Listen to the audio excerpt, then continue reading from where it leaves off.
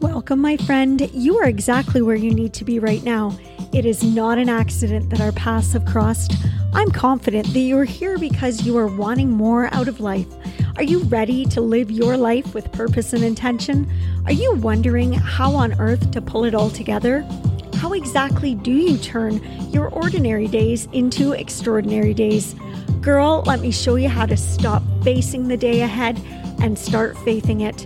Join me, Sarah Elizabeth, each episode as I encourage and motivate you to place unwavering faith in the direction Christ will lead you and surrender yourself to His vision for your life. He's custom designed a life for you beyond your wildest dreams, and I want to help you discover all that He has planned for you to experience. Together, let's put God into the driver's seat of your life. Let's go. It's time to faith your day.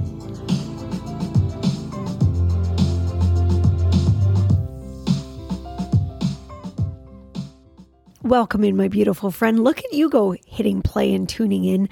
It's a good move that you just made because I have an episode for you that is going to make you say, did you write that just for me? And you betcha. It's reaching your ears in this moment because, girl, the good Lord knows exactly what you need to hear today. I've titled this week's episode of the Faith Your Day devotional podcast, Don't Look Back. We'll start today, as we always do, with our Faith Your Day declaration to get us into that headspace that we need to fully receive this day of life. Jesus, thank you so much for loving me in the way that you do. You designed me on purpose for a purpose. I want to live to my full potential today with a mindset that honors you and a soul that seeks to know you better. Jesus, I know that you are the way, the truth, and the life, and I ask you to guide me and reveal to me what it is that you want to show me here, have me experience here, and learn from this season. Help mold me and shape me into the best version of me. I will live today as your vessel, ready to receive your word, respond to your promptings, and pour out your overflowing love to those all around me. Please allow your thoughts to become my thoughts, your ways to become my ways, and your will to become what I truly desire. Jesus, if you are in it, I want it. And if you are not, I don't. I choose to faith this day of life. I am so grateful to be your girl. In Jesus' name, amen. Ever have those moments where you reminisce about how life used to be, about how times gone by seem so different, so much easier, so much more enjoyable, and maybe even so much more fun? Are you afraid that your best days may already be behind you, that your most exciting seasons have already been lived? Are the kids growing up too quickly, or maybe they're already out of the house and you're on your own and you would give anything to go back to those sweet little days of babies? Have you and your spouse drifted and you'd love to go back to those honeymoon days?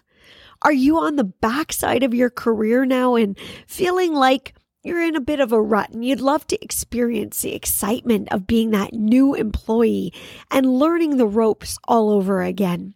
Maybe things are feeling mundane and too ordinary and you want to go back somewhere to before right here, right now. Maybe for you, it's a different type of longing. Maybe the longing for the familiar has got you, and the longing for what was comfortable is what you're desiring now. The times you'd go back to because you'd know what to expect and what to do there.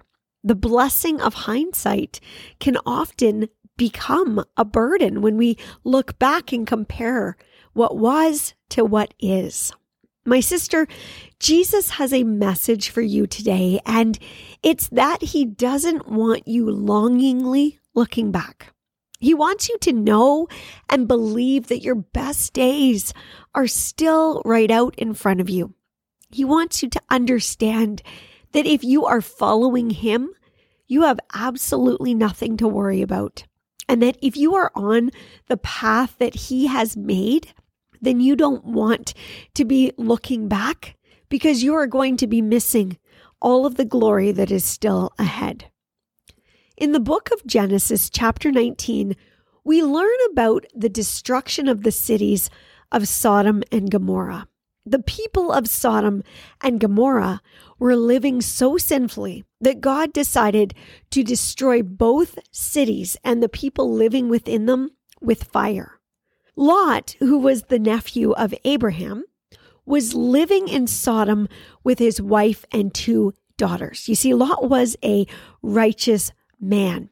So 2 angels appeared to Lot one day and warned him to get his family out of the city because they were about to destroy it completely.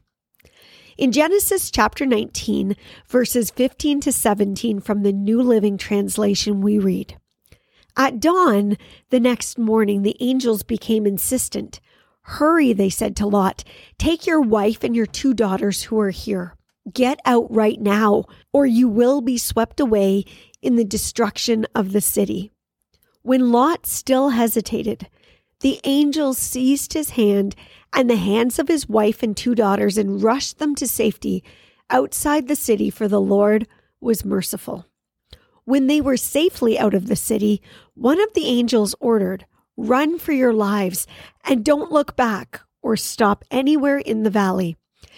Escape to the mountains or you will be swept away.'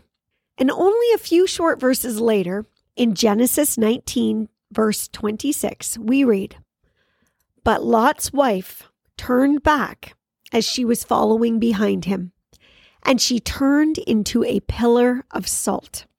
I can't help but wonder if there are multiple layers of things we can learn from this story. And considering it is God's word, the easy answer there is, of course. Of course, there are many things we can uncover from this. And at first look, we might think it was super unfair that this became the fate of Lot's wife, that God would do such a thing to someone who made a seemingly simple error in judgment. I think, though, if we look deeper, we can see that her fate can help us learn a couple of key lessons, that her error can help us to avoid similar errors in judgment that ultimately could lead to a metaphorically similar outcome for us, having us stuck. And first, I can't help but wonder, why salt? Why a pillar of salt? Why not stone as an option? We often hear that in stories and fairy tales, right? That somebody is turned to stone. So why did God choose salt? And my best thinking is that he is trying to show us the danger of trying to preserve our past by longingly looking back upon it. You see, salt is used as a preservation agent. If you've ever had pickles or beef jerky or anchovies, you know that salt is an important part of this preservation process. The salt helps to prevent bacteria from growing, bacteria that would otherwise spoil the food. Salt is necessary to allow the food to last for months or years, and sometimes even decades at a time. And my sister, I think that us seeing a woman turned into a pillar of salt when she looked back from where she left is a fantastic reminder of how when we try to preserve what we had, when we try to go back to relive those days that we are familiar with, or those times that we seem to enjoy the most, or we longingly wish we could relive that season that's gone by, then we also are at risk of preserving our progress, preserving our potential, and preserving our future, and not in the good kind of preserve way. We will risk preserving it at the expense of growth, similar to how salt prevents the growth of living organisms in food. Our looking back prevents us growing into all that God has created us to be. It prevents the growth of us living the days ahead that God has already laid out for us. And secondly, I think it's really key that we remember that not only did she turn to salt, but that she was essentially frozen in time, stuck in that place. We always can go back to that story, and she's still there, stuck in that place and forever unable to walk into the fullness that God had for her. Lot's wife died right there. She perished. She was frozen in time, stuck there, looking back upon a city that she was familiar with. And ironically, it just so happened to be a city so full of sin that it was being destroyed because of it. And I'm sure that there are times that if you were to go back to, they would also have you stuck in a place that is not your best, stuck in a rut that you know you need to move out of, stuck in habits and choices that would not be pleasing to Jesus. And I think that Lot's wife being eternally dead in place shows us what looking back longingly on our past can do to us. When you look back in remorse, or you look back and feel desire for what once was, you are allowing yourself to be back there, to be trapped and stuck there in a time that has passed and trapped in a place that you were meant to travel through. You see, I don't think God is suggesting that it's wrong of us to remember, to recount, to relive, to savor what was. I think through the blessing of our memories, our photos, and our past, we can honestly take pleasure and feel great gratitude looking back on where we have come from and looking back on those people who have walked along the way with us. God doesn't want you to forget, but He wants you to remember the right way. He wants you to continue moving forward while you reminisce. You might have people in your life who you love dearly who are no longer with you, no longer living at home, or no longer able to be a part of your life in the same way that they once were. And God does not want you to forget them, but He wants you to understand that in His plan, in His grand scheme of how all of this goes, they were only ever meant to be there in that way for that season. We don't always understand the changing seasons and the way that God lays out the seasons, but we have to trust that He knows what He's doing. And life is full of changing seasons. That's part of our journey. You have seasons of babies and seasons of kids, seasons of teenagers and seasons of being a newlywed, seasons of growing old together, seasons of maybe grandchildren and seasons of growth, seasons of change, seasons of loss, seasons changing, all the while knowing that Jesus is walking through all of them with us. Going back to Lot's wife, it's interesting that we don't ever hear about her again in the Old Testament. And in fact, we only ever hear about her one other time in all of Scripture. And it's in the New Testament, in the book of Luke, chapter 17, verse 32, when Jesus Himself mentions her. Jesus says 3 words, "Remember Lot's wife." If you are looking for some Bible trivia today, this is the second shortest verse in all of Scripture. Remember Lot's wife. The other interesting thing about this verse is that out of the approximately 170 women ever mentioned in the Bible, this is the only time Jesus tells us to remember one of them. He doesn't tell us to remember Eve or remember Sarah or remember Rebecca or Ruth. And He doesn't even tell us to remember His own mother, Mary. But He tells us to remember Lot's wife. Why? Why her? A woman who we don't even know her name. She's only ever known as Lot's wife. A woman who ended up having died because she didn't do what she was told. She looked back. Why would Jesus Himself warn you and I to remember her? My friend, He wants you to remember her because she looked back. upon times gone by with a heart full of longing. She looked back upon what once was, wishing she could go back there again and be there again. She looked back upon a place that she was familiar with and didn't want to look forward into what was unfamiliar.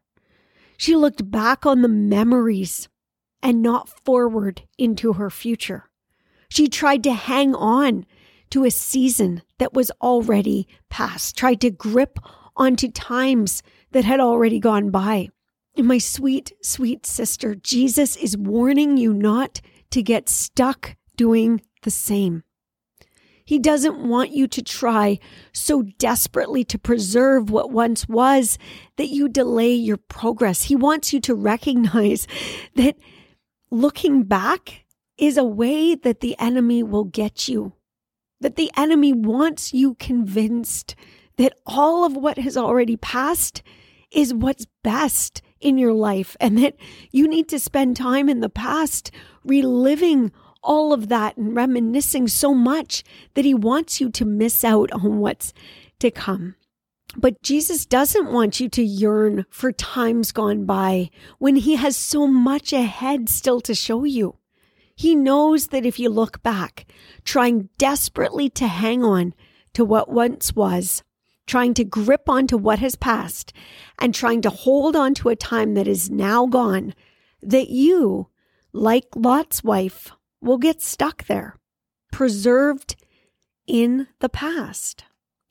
Jesus didn't say forget the good times, forget what once was, forget those you've lost. No, he didn't say forget. He said to remember Lot's wife. Remember what happened to her. Remember how she chose to remember by looking back with longing. She looked back with a heart that wanted to go back. And that desire, that yearning for something that wasn't possible, is what got her stuck. It's what ended her journey. Savoring the wonderful memories of the past while you continue to move forward is how Jesus wants you to remember, my friend. Cherishing the times gone by while you step into times ahead. Being so dang grateful for the blessings that were as you walk into the blessings to come. So girl, don't look back in the wrong way. Look back in the way Jesus wants you to. Not with longing, but a heart full of gratitude. Remember Lot's wife. My friend, thank you so much for taking time out of your busy schedule to join me. I hope that hit you with all the feels today, with just knowing that God's got so much more for you. And, just like it would be really unsafe to drive your car looking out the rearview mirror, or with your head turned back, looking out the back window, seeing what's gone by, you're going to not only miss what's to come, but you're in danger of ending it right there. So, it's that mindset of the right way to look back with a heart full of gratitude, not longing, not wishing you could go back, but just being grateful for what was, the seasons that have gone by. And life is just full of changing seasons. So whatever season you're in, I want you to just be present here for it. My friend, this season is going to go by, whether it's one you love or one you can't wait to move through. This too will go by. This will be a season you one day look back upon. I love the line that says, wherever you are, be there. Just be here for it. It's going to go by in the blink of an eye, my sister. My friend, I will be back here again next Tuesday with something new to share, and I invite you to join me. I wish you all of God's blessings from my heart to yours. Bye for now.